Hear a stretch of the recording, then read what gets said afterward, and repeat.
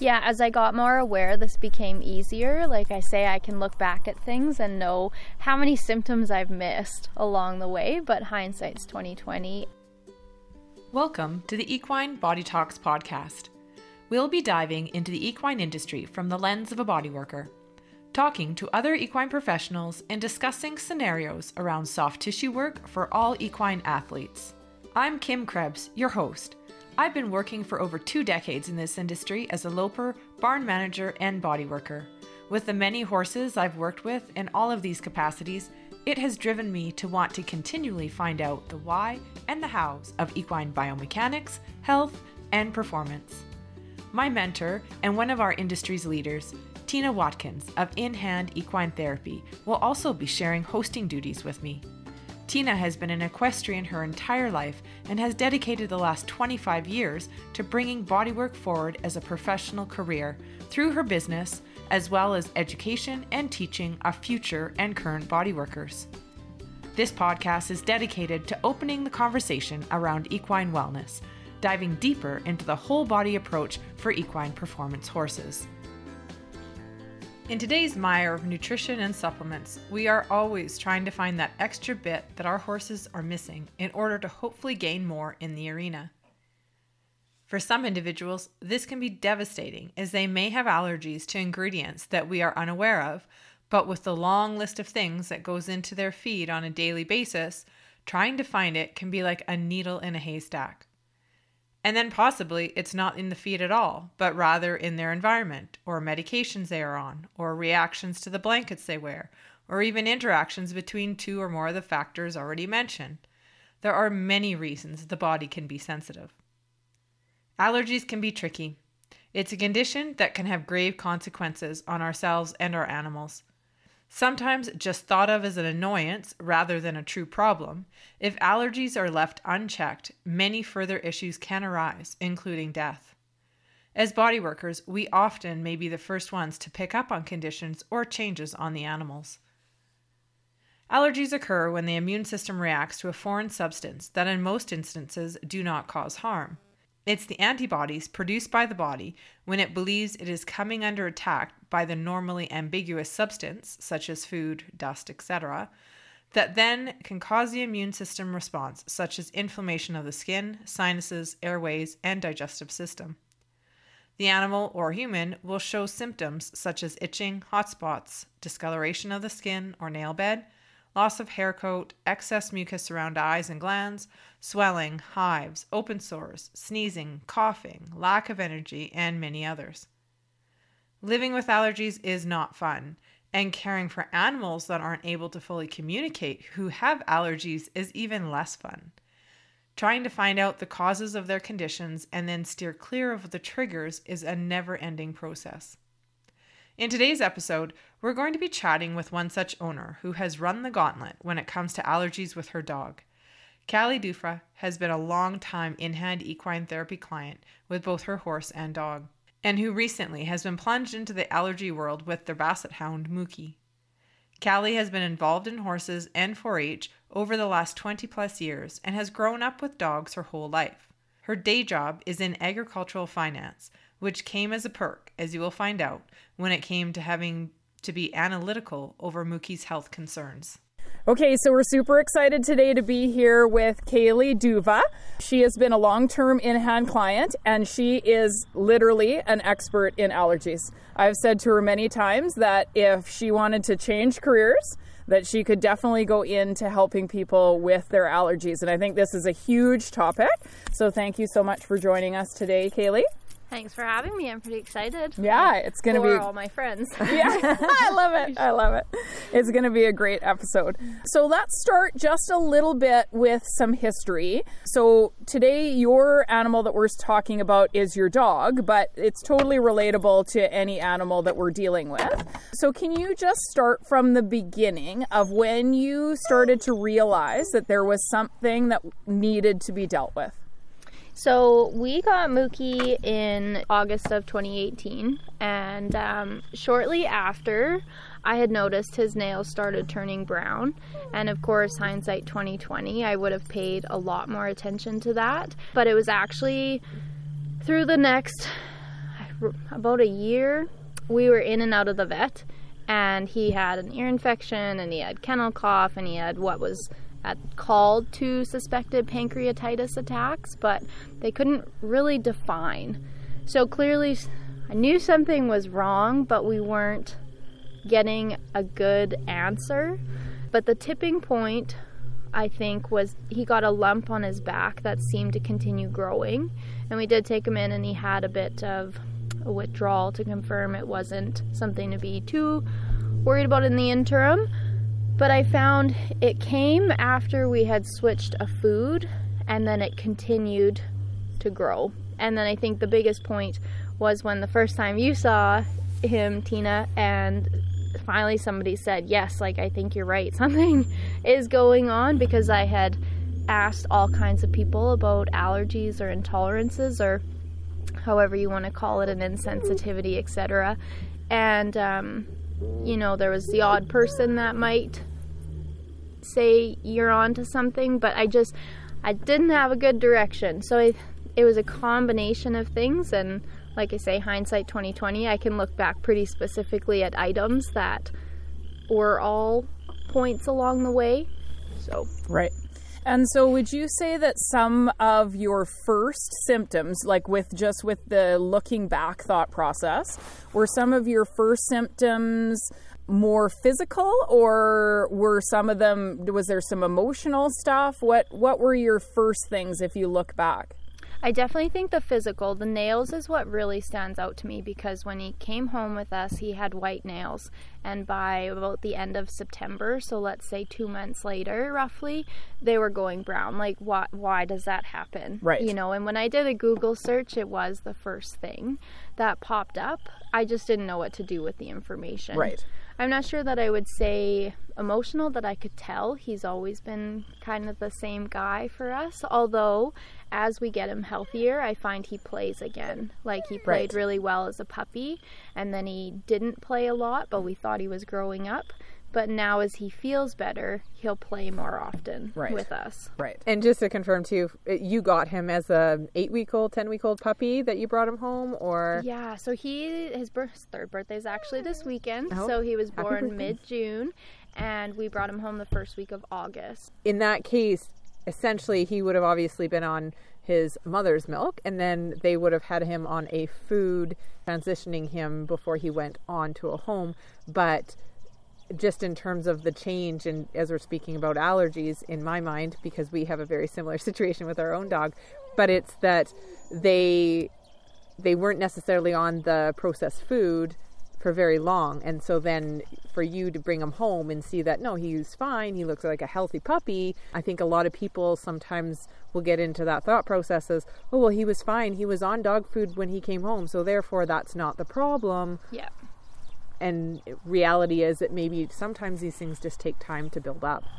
And what's interesting, so when he came to us, because the person we got him from likes to feed raw food, so she actually started them on a mix of raw and kibble so that the new owner could choose the path they want to go, since not everybody is comfortable with the raw or wants to go that route.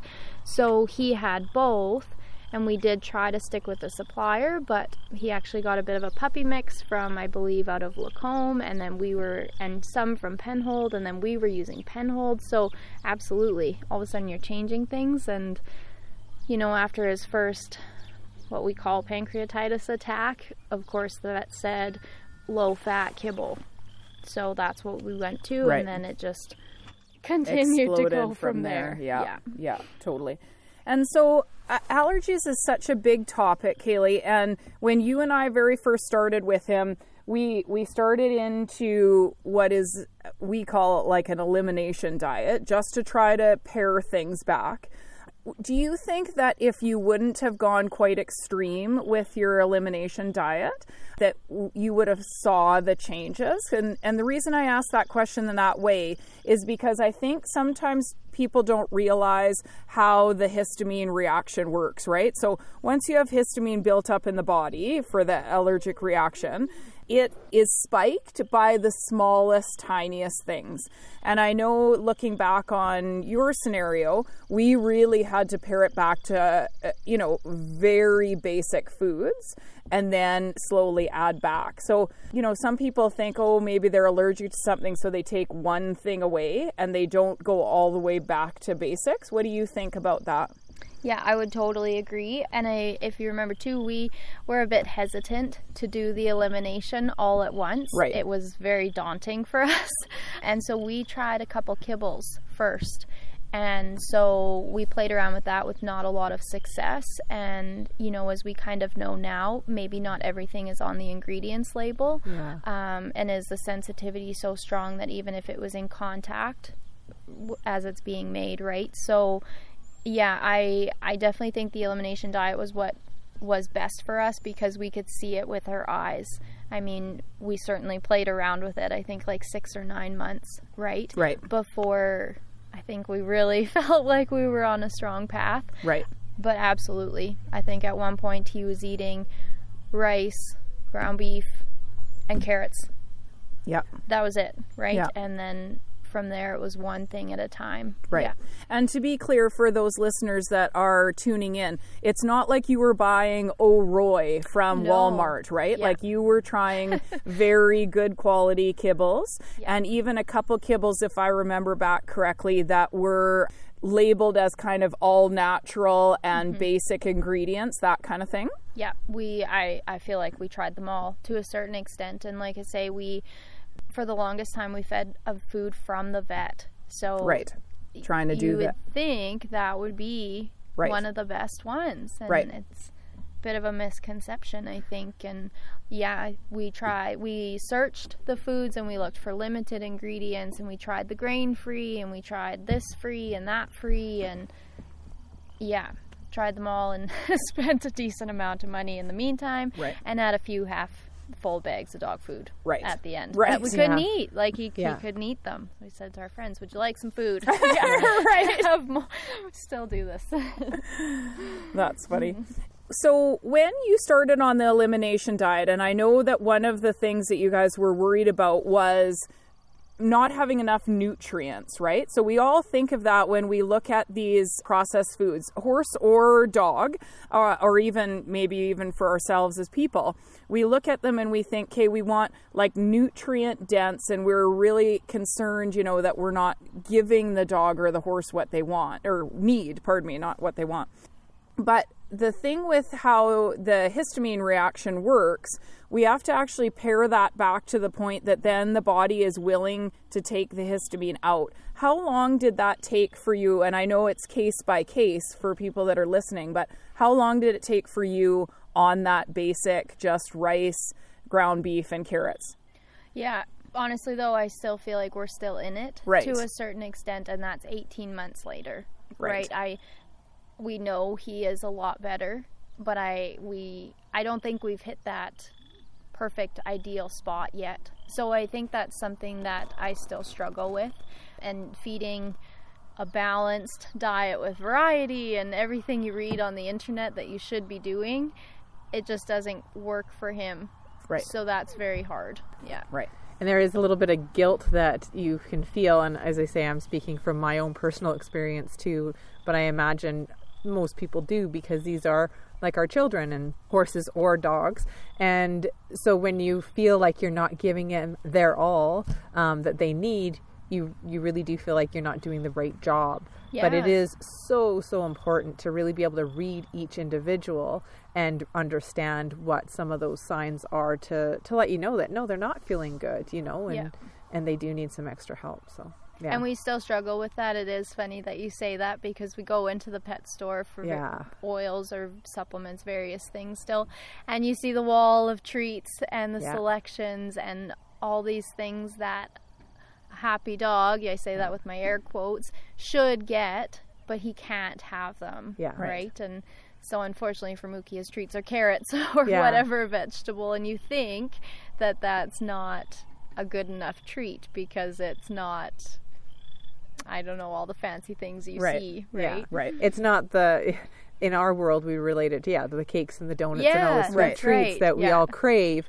whereas somebody that maybe is dealing with IBS, for instance, isn't able to have those either. So Yeah. it's very Right. relatable to ourselves if Absolutely. we wanted to, And I think one of the things that the reason we really wanted to have you on the podcast was because you have done an absolute phenomenal job with charting things out, really understanding, what all the proteins are, and slowly worked our way through. So can you walk us through it? And like you mentioned, we're kind of 18 months in, and we have now a healthy dog that is getting back, like you say, to playing. We are getting white nails again. We don't have any more of the redness on his paws, on his tummy, all the traditional allergy signs that if you were to Google allergies. But can you go back to us on how you kind of started to develop that chart and worked your way through some of the food? Yeah, so that is still a work in progress, I think, because there's so much information that's out there. And so for myself, I really wanted to understand, and so I did a lot of reading. Simple internet searches is a really good place to start. I felt super overwhelmed with not knowing what I could feed him, and so it was important to me to know which foods were safe for dogs, which most vegetables are, right? But I didn't know that. And same with fruits. I didn't know what they could eat. And so, reading about that was really important. Asking a ton of questions and finding good resources. I spammed your email a lot with long pages of questions, right? And looking for information. I found some of the pet stores were helpful with providing that too, but overall it would be leading me towards a certain item and then reading about that food, whether it's a vegetable or a fruit, and what it does for the body and why it's important, and then trying to evaluate, did I need it for his diet? So the spreadsheet continues to evolve, but that's how I was able to keep track of things, because it's so easy to forget. And then the supplements or the herbs and things like that you want to add to. I know at one point we ventured down, is it the histamine? Is it the sugar? Is it a FODMAP? Or we talked about a Buddha diet at one. All these things. And so I have all these columns trying to track because we were trying to pinpoint, and I don't think we've really pinpointed anything. You can't put him in a box at this point in time. I can't say, well, it's gluten allergy, maybe. Yeah. So that was just how I was able to remember things. And then I could document the reactions, and I could try and find a trend, which I sort of have, right? Not 100%, but... Yeah. And you have many times, and I think this is the other thing that gets very frustrating for people that own animals with allergies.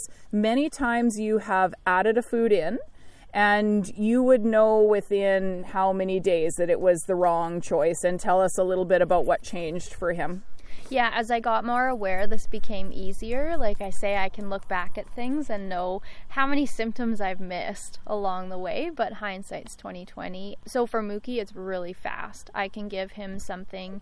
Well, he's had different types of reactions, but the most prominent one is he gets redness, or I think they kind of call them hot spots, on his chest. And I'm fortunate that his chest is white because I can see that.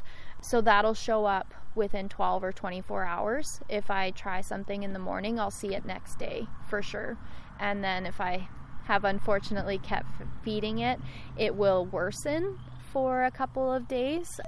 We also had, with aloe vera, immediate swelling on his face. And then with the flax that I had fed, unfortunately, for a couple of weeks, his eyebrows. So there is some actual swelling that you can see. And then with the beans, he had hives, little bumps, right, so that I could feel. And those were actually right after he would eat the meal. So some of it is within the hour, and some of it is in maybe 24 hours. Right. And that's where you have been an amazing client to work with because you're very observant. Yeah. Right? And I think people that have animals with allergies, you have to be willing to really look at what's changing with the dog. Because as you mentioned before, back when you were on kibble with that lump on his back, now we have that lump totally gone. Like there's not even a sign of it anymore. Yeah. Yeah. And that was my theory. I thought this lump shouldn't be coming and going. If it should either grow and stay, but it shouldn't reduce when something changes. So I think that's what really kind of tipped me off. And when I asked, do you think this lump could be related to food? Oh, no. I don't think that's it. I'm like, are you sure? That also points to being an advocate for your animal, right? Yeah. Because I think so often in the horse world, we're very apt to have our veterinarians that are very much into the lameness, or we have our other veterinarians that do our dental work or whatnot. And not that it's not that way with the canine world, but more often than not, we refer to our general practitioners, and kind of each one is very much interested, just because they are human, they're interested in certain aspects of veterinary medicine. And so depending on where that interests lie, they may not be, nutrition specialists. And so again, we had the same situation where we had great veterinarians in our dog's care, and same thing, they kept saying, oh, well, it's got to be this or it's got to be that, but never once did it ever pinpoint down to a food allergy, until actually for us it was going into the food store, same thing, and or pet store I should say. And in my case, I was like, I'm pretty sure that it has something to do with it. It's just that gut feeling. So always trust that and be the advocate. And if you don't think you're getting the right answers, then, ask more questions, or ask for, go to a different vet, or ask for a referral elsewhere too. Mm-hmm. Yeah, I totally agree. And we had the very same experience. And our first vet was great. It was a really difficult decision to leave that office because they were the nicest people. They welcomed you in and we felt good, and they did care about him, but they didn't have that interest or study or background. So that was the biggest thing, was finding a wellness team. And working with you, Tina, gave me so much confidence that okay, this is a thing, and this is what's out there, and this is what you can do about it. And so and then as we looked for a new vet, that was my first question. So what do you think about allergies? Right. Making sure. Yeah, totally. And I think, Kim, you said something, and you've mentioned it as well, Kaylee, as you're talking, that whole gut feeling. And I know lots of times when you mentioned your long emails before, on the top of some of your emails, you said, don't think I'm crazy, but that's a really important thing to get across to people, that you have to trust you're with the animal all the time. You understand what the animal is doing, and it's really important to trust that, because somebody might tell you, and the perfect example is aloe, because we use it lots for anti-inflammatory. Mm-hmm. And so, when you said to me, he blew up with aloe, I mean, of course, you can be allergic to anything, but your first reaction is, well, that can't be. It's an anti-inflammatory, right? Yeah. So it is really important to really trust that gut. I think that's a key thing, and you have to have a team that's going to be willing to work with you when you say, I don't think this seems quite right. Yeah. Yeah, because I asked those questions at the beginning, but I didn't have the support to fall back on. Right. So I didn't pursue it. Right. But... And so the other thing that you and I've talked about is you've seen other dogs of your breed, and you've mentioned to me, oh my goodness, now that I know the signs, there is a lot of sick dogs out there. And I think we can say that about horses as well. There's a lot of sick horses. So what would something, if somebody's listening to this and they're going, geez, I've always wondered if there was something, what would some of the things be that you would recommend that either they check in with, or just some advice on, believe what you're seeing kind of thing? Yeah, I think the one that pops out to me the most is the watery eyes. If your dog's eyes shouldn't run. Right. And I speak from experience because there was a period of time where Mookie's eyes were running. And, you know, you just wiped it away, but that's not normal. Right. They can stop running when they're feeling better. And you often see the light-colored dogs with the brown around the mouth and nose and eyes, and that's the yeast, right? And I think those are the ones that always jump out at me. Right. I'm sure there's others, but Yeah, any kind of redness anywhere, any kind of growth between the toes, all those kind of things. Yeah, that's brilliant. And so it's such a journey, and you've said a couple times that, you know, you're 18 months into it. We have him now where he's doing really good, but if he eats, let's just say, like a potato chip, or somebody gives him a treat, you're going to be back in a allergic state. yeah. So this is still happening. I mean, it would be ideal if we can get to a point where he doesn't react so quickly. You know, we were out camping a few weeks ago, and you don't think about it, and there was a plate on the ground, and I mean, he's a basset hound, and he saw that plate or smelled it before we realized where it was, and I'm flying across the circle and trying to get this plate, and but there was a few days of itching and redness and a reaction, right? So. And do the reactions, now that he's getting healthier, and we would like to get to the point, like you say, that he could have a little bit of somebody's edge of their, you know, potato chip or whatever, and be okay, but are the reactions lessening in time and lessening in severity as he gets healthier within? I think so. I do still think it depends how much and for how long he had it. Like the flax, as an example, I gave that to him for a couple weeks, and I think it probably took 2 to 4 weeks before it was really out of the system. But yeah, on our weekend example, or one time there was the pizza incident. And Pizza incident. So, but those are much faster. You know, the next day he'll be red, and then the day after that the red is getting better. And I find that the red spots don't get so severe. They would get really bad before, scabby and a bit like you really worried a bit about them with the scratching, and now it more is a rash versus that really angry looking. Mm-hmm. And so now this will be a lifelong thing for him, just like anybody with allergies, but our goal is, like you say, to get him to the point that, you know, he could eat something off the ground and be okay. Are you still adding things in and taking things away to try to increase his overall tolerance to things? Yeah, I don't feel that we have a ton of things to take away yet, so I feel like we rotate mostly, and definitely still adding in, because I would like to get him more and more things. Today I tried Brussels sprouts. That was new, and like I say, I gave one.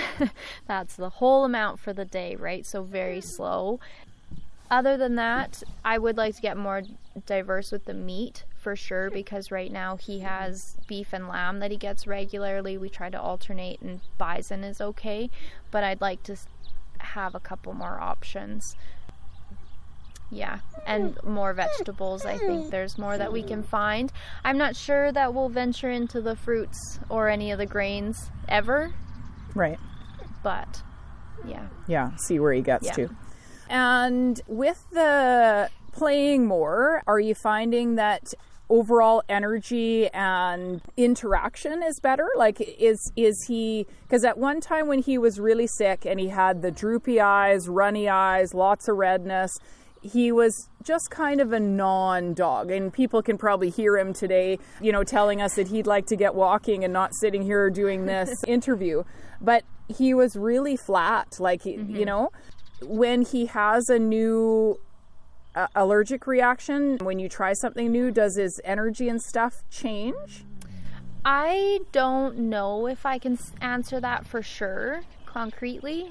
I definitely agree that his energy has gotten better as he's improved, and it's funny, he goes to daycare, and when he first started going to this daycare, it might have been a year ago, and they said at first he would just kind of stand and bark at everybody. You know, he didn't really want to play, and then after it was maybe 6 months or so ago, and they said, yeah, like he's getting in there.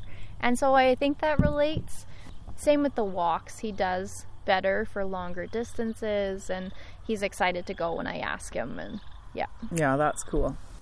And what would you say to people if they felt like, okay, some of this stuff is ringing true, I'm seeing the redness on my dog, I'm seeing that he's flat, the runny eyes, where would they start? Like, if you were to look back on it, where would you send somebody if they asked you? And I keep prodding you that I think that you should change your career into this, but where would you send someone? Yeah, Tina. I would say call Tina at Equine. But I mean, that's not realistic for everybody. And I do think that's something that I struggle with to this day, is I don't know the answer to that, which is too bad. You know, and I agree. I think that'd be a really interesting job to talk to people about and try to help. But to me, I'm not aware that there's a place. I will say it's Tailblazers in Red Deer. The manager there has done some diet or nutrition and courses and whatnot, and she was great.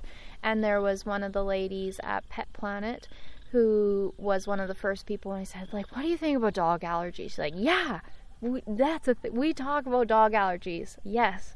So along the way, I think that would be a spot, is a pet store. Our vet, switching the vet was huge for us. Again, it just reinforced that this is a thing and it's part of his health, and yes, we can work around it. Right. And he is so great because, you know, when I was there last time, he said, I don't think we should give X because I don't think that's good for the dog, right? You know, and I think when we talk about like fleas and ticks and whatnot, and so, yeah. So I think those are great places. Other than that, it's tough. It's I tough. don't have a specific answer. The internet has a ton of information, but it's almost too much. It's overwhelming. And to do an elimination diet on your own, I don't know if I could have done it without you. Like, I really don't. To have stuck with it and had somebody to talk to, and you as well, Kim, we've chatted at various times. Yeah. Commiserated. Yeah. Yes. Yeah, Just it is to know. difficult, and it's a true commitment because, I mean, you cooked for your dog, I cooked for my dog. You're mixing all these different types of feeds. You're putting things in, you're taking things out, and we do it because we love them, obviously, and they're a member of our family. But it is a commitment, and I think I can say a lot of times people do really rely on their veterinarians, which is great. You should. I'm not discounting that. But I think, again, it just goes back to really reading your dog. And if you're still having issues, it may just be that veterinarian isn't knowledgeable enough in the nutrition field. And so, you know, the idea is, we just switch feeds. So they go basically usually to another kibble instead of venturing into perhaps a raw diet or a cooked diet or something different completely that maybe that dog really needs. And for some dogs that could work, just to switch up the kibble. But some sensitivities are just that minute. Like you said, it could be as simple as just being produced in the plant that has an ingredient that isn't in their food but has been exposed to that food that they're now eating. So it's really important to be so observant of your dog, and like I said before, just be that advocate. And if you feel that you're not getting the answers, you have to look elsewhere. Yeah. I think, searching out, talking to your body workers, because there's so many body workers that are dual equine canine, and so they could be somebody that could help you out for sure. Yeah, it's a tough one. Well, and I think the other thing that people need to realize, you can't go on the elimination diet for a week and the dog is better. No. Right? That's the kicker, right? So how long, Kaylee, would you say that going on the elimination diet that because I know I had to a couple times be like, no, we're sticking to it. You got to stick to it. How long did it take before you were like, oh, now we're changing? I laugh because there were many times along the way we're like, why is this not working? It's been 3 months, and then it was 6 months, and and we're just, what do we do here? And we still have had issues where we go to the pet store and find something, this will be fine for sure, And then, no, like, that's not good. So I would say we're fully bought in now. And I bet you it was a year, which sounds so terrible, right? But yeah. He was a pretty extreme case. But you do have to stick to it, because if you don't get the body to start to normalize, then literally everything that goes in, the first reaction is that allergic reaction, right? Yeah. And then what would you say to people if they said, well, you know, like I'm lost, I don't know where to go, I don't even have the first thought of what to do? Was there like some forums or something? You know, when you were saying the internet has so much information, it was almost overwhelming. Mm-hmm. Was there some favorites you had, or were you more on like Google Scholar and getting rid of the, you know, just everyday Google? Like, how were you searching, and is there a kind of a recipe for people to look at stuff? Yeah, I found the AKC website was really good for knowing which vegetables and fruits I could try. I felt confident in the information that they were putting out for that. Every now and then you would come across a blogger or an article that seemed legit. You know, you read a few things and I don't know if you can say the person was doing anything wrong, but it was very obviously they just kind of made it up as they go, and it was working for the dog. But in my case, we had to be so careful that didn't work for us. Right. So yeah, it was hard on the Google searches to know, and I would still get too excited and find things, and then you would remind me, I'm not sure about that, Kaylee. Okay. The other point too is sometimes it's not always just food, right, that they're allergic to. So especially when it comes to medications and how those medications are processed, or even not so much with the dogs, although we do oftentimes put our dogs in blankets as well, or coats. But for sure with horses, I've seen it quite often where you'll put a blanket on a horse and all of a sudden they're hives all over the place, and you think, what the heck? And it turns out it was probably the soap that blanket was washed in. Like it can be some things like that you really need to kind of investigate on and think back, okay, what triggered this? Yeah. And that is something that we talked a lot about, was the environment at the beginning and chemicals or whatever else. And I still try to put that a bit out of my mind. I use a lot of Norwex products, which are pretty clean, and try to buy the eco ones where you can, to just in case the environment is an issue. But that does remind me, we actually did the Glacier Peaks Holistic Wellness Test, if I'm getting the name right, and we found that through a pet store in Red Deer, and that was fabulous. And I would be curious to try it again to see if it's changed and evolved as he's improved, because that was August of last year. And I know there's different thoughts about the reliability of such tests and just allergy testing in general, but it helped to have a piece of paper, if it sounds so silly. We'll have a baseline. Yeah. Start from somewhere. Yeah. Well, maybe this isn't quite right, but when all the grains came up as red, most of the fruits and most of the vegetables were okay, it's like, well, there seems to be a trend here. That we need to. Something in this might be almost accurate, right? Yeah. And I loved your point, Kim, about the soaps and things like that, because one of the reasons why I got so deep into allergy testing was my mare.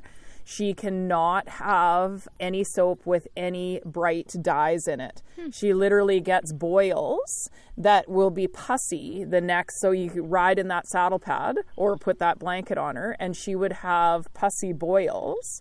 And that took a long time to do, check, okay, which can I use? Nope, this is a no, and like you say about the dog food, you were giving away soap to people. It's like, do you want this soap? Yeah, so I think it's really important to be that advocate, like Kim said, really seeing what's happening with the animal.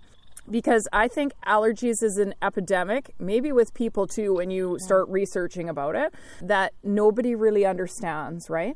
And it starts with that, little bit of an inflammatory response and just grows from there.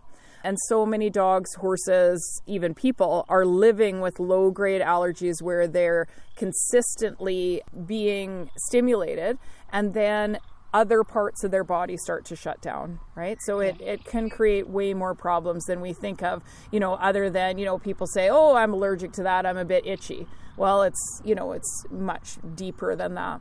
Kaylee, when you were looking at ingredients lists, can you tell us a little bit about how they can be quite deceiving? Yeah, this was really eye-opening for me, and I don't even know where to start on this topic because there's so much behind it, and I could not believe what I learned. And so you think, me being a dutiful owner, I was reading the ingredients and, well, no, there's only these things in the bag and this is exactly what it is. And I know this is true for human food as well. You don't always understand the composition of the ingredients, and so I think a really important one that most people don't realize is when I believe it's, say, chicken meal. What is meal? What parts of the chicken is that? So that can be problematic, and then they only need to put on the ingredient when it's a certain amount of the food. So there's a ton of byproducts and, say, sealants or binders that go into the food that aren't listed because it's a small enough percentage or for whatever reason doesn't have to go on the label. So I was going through the pet store and I would read the labels and I think, well, there's 5 things in this food and this will be great and it's fine. And it wasn't. And I think that's true for the treats as well. We've talked a little bit about this. We, best intentions, had bought plain, just the dried liver treats, beef liver treats, thinking, great, he can eat this. But you don't know if there is something else in there because it might be such a tiny percentage. So we stay away basically from anything processed, and same with like bully sticks that come in a package. Well, probably something was put on them so that they could stay in that package. And so those are the things that you really have to think about that I didn't know. Yeah, right. Yeah, the preservatives are a big thing. And I can add to that a little bit with our dog in that I thought, okay, we need to make this a bit easier because right now my life is hectic and I'm already making a meal for my husband and myself. And now I have to make a meal for the dogs. And so I thought, okay, great. I'm going to get canned carrots and peas. Yeah. So perfect, because he can have, if I did peas on our own or I had garden carrots, he could easily eat those and it was no problem. But I got a can of that, and especially in the wintertime, much easier to deal with. And he immediately started to, in his case, his reaction really goes immediately to being quite itchy and he just can't stop. Yeah. And so it was literally like within hours after eating that, and I was like, what the heck is going on? It was the preservatives, the juices, that even though I had drained it, I didn't necessarily rinse it, or maybe I should have rinsed it longer, but that was what had apparently given him the issues. And I'm really glad that you had mentioned something about that at the beginning. You said, canned food is an option. Everybody has days where they need something, but do be careful, because I think the same, it's a can of peas, that's all there is. Right. Yeah. But it's not, right? Yeah. And like you said, so many things don't need to actually be listed because they are so minute. But when you're talking about allergies, can be such triggers. Right. Yeah. And if you're fine and those things don't bother you, great. Then that's fine with me. Have at it, right. But as soon as it impacts you, and like you say, when your dog is sick and sometimes it's throwing up and sometimes it's itching or whatever, we can't have that. No. And I think there's lots of things in food processing that they don't tell us, like, spraying the inside of cans with plastic, right? Like all the things that you don't think about are just in actual food processing, right? Yeah. That we don't think about. It's become normal. It is totally become normal. Yeah, exactly. And I think the same thing goes for the horse feeds. We feed our horses quite a bit of processed feeds now, and which have been great, have been convenient, and in a lot of cases have been super for horses that need to have the variety of different nutritions and are lacking, maybe need some extra weight on them, vice versa, whatever. There's lots of different reasons why we feed it. But and equine nutrition, as we talked with Tanya Minder from Trisana Nutrition, is even less monitored. So there's so many things that can be in those feeds that you have no idea that are actually in there. And they vary from bag to bag, from lot to lot. They vary as well. So it's really important just to be observant. Again, we keep saying it, but knowing your horse, knowing your dog, knowing your own body too, because I think I've been down that road with my own allergies, and trying to figure out what are my triggers. So, yeah. I think you make a good point too about varying from bag to bag, because you can't control exactly what's in that bag. And that's a big part of why it's a big job, but I like to cook for him, because I know exactly what he's getting, and that's what I need right now. Will we maybe get to a raw food mix? Maybe, but I'm not in a hurry, because even that you can't determine the percentages. Yeah. So. Yeah. Well, and seeing him well versus seeing him in his allergenic state, I mean, it keeps you inspired to keep going, right? Mm-hmm. And I wrote out a little timeline of events earlier this week, just to kind of refresh my memory. And so I was flipping through his file folder, which is mostly vet invoices and other important documents I felt I should keep. And as I wrote that, we were in and out of the vet every month or every other month for probably 2 years. That is wild. And yeah, and that's not okay, right? And something's wrong. So I think that's my reminder to people too. You don't need to go to the vet that often. Right. Oh, yeah. Well, and the interesting thing too that I think people should know, it wasn't just that you were going to the vet for the same thing. Mm-hmm. Like, that's the other thing with allergies, is it affects the body in so many different ways. So I know you had listed some earlier in the talk of the different things, but it's really important to realize that, you have allergies, you're itchy, or you have a hive.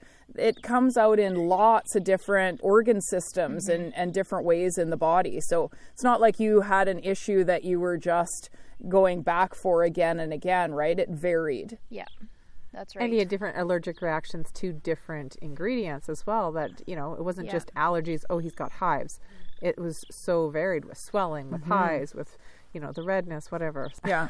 I'd love to find the perfect trend and say this is exactly everything about him, right? But I haven't quite connected all the dots, so I'll keep working at it totally. and see if I can. But I do think that allergies shorten the lifespan of these animals, people as well, but because of how it creates other illness or, creates other organ problems within the body, right? So I think it's really important for people to get more aware of what's happening. Yeah. You said something funny to me one time when we were working together on Mookie, and you said, my friends think I'm crazy at the beginning, but now everybody's coming around, or something like that. What would you say other people have noticed about Mookie?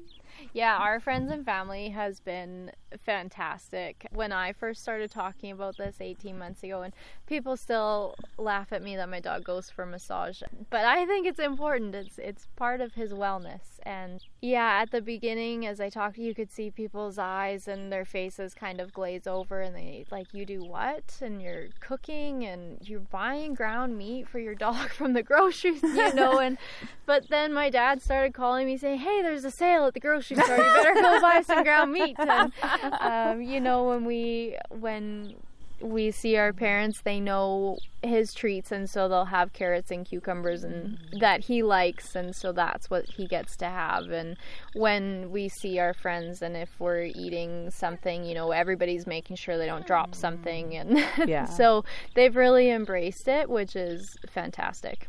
And do you think that's because they see the difference? Like they've left you as a crazy person and now realize that you're actually, he's a better dog and happy, healthier dog? Yeah, definitely. I mean, the lump on the back, everybody could see, and the brown in the nails.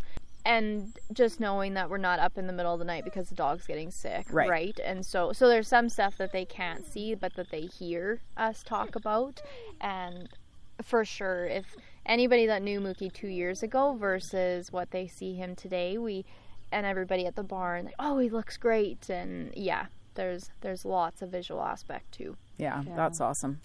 Thanks so much for coming on and chatting with us today about all of the allergies and really reiterating everything that you've gone through with Mookie, because he has been such a special case for us to be able to see him improve as well. But it's definitely something that people need to be aware of. And again, not just for your dog. We use Mookie as a prime example because he was so severe. But at the same time, we've seen horses with this. We've seen people with allergies that are suffering, needlessly, really. So thanks again for just being so open about it. Yeah, if I can share my story and it helps one dog, then that's all that matters, right? It's just talking about it. Yeah. With our dog having major allergies as well, I commiserate with Callie often on the situation. They present so differently, and as Tina mentioned, it's not always the classic itch and runny nose, but often can be animals that are just in and out of the vet's office for many different reasons, often relating to digestion. The key is to be vigilant and go with your own gut feelings. Finding help can be tricky. Often, veterinarians are working at helping the animal's current condition, i.e. reducing the inflammation response, and may not be as versed in allergies, as both Kaylee and I found out in our own situations. With our own dog, his immune response was to attack his own joints, so the increased swelling in the joints was what the veterinarian was concerned about alleviating. It wasn't until I became more aware of when he had flare-ups around the food he would eat, or in his case, refusing food, that we started on the path of allergies. Body workers, veterinarians, both holistic and traditional, as well as some very reputable companies such as Reva's Remedies, can be great sources of information, but ultimately it will come down to the owner's vigilance and ability to track cause and effect that will make the biggest impact. And don't go it alone. Allergies can be daunting, and it requires buy-in from all parties involved to make the difference for the animal. Everyone participating in the care of the animal must be on the same page for the program to be effective. When it comes to allergies, every little thing does count, even that special little treat that may inadvertently be given. If you have further questions in regards to today's episode, please send us a message at office@inhandtherapy.com. Thank you for listening to this episode. We appreciate each rating and review you can give to help grow this podcast. You can find us on Instagram and Facebook under Equine Body Talks, or connect with us by email at equinebodytalks@gmail.com. To learn more about courses by In Hand Equine Therapy, please follow them on Instagram and Facebook as well, and their online course platform at inhandequinetherapy.podia.com.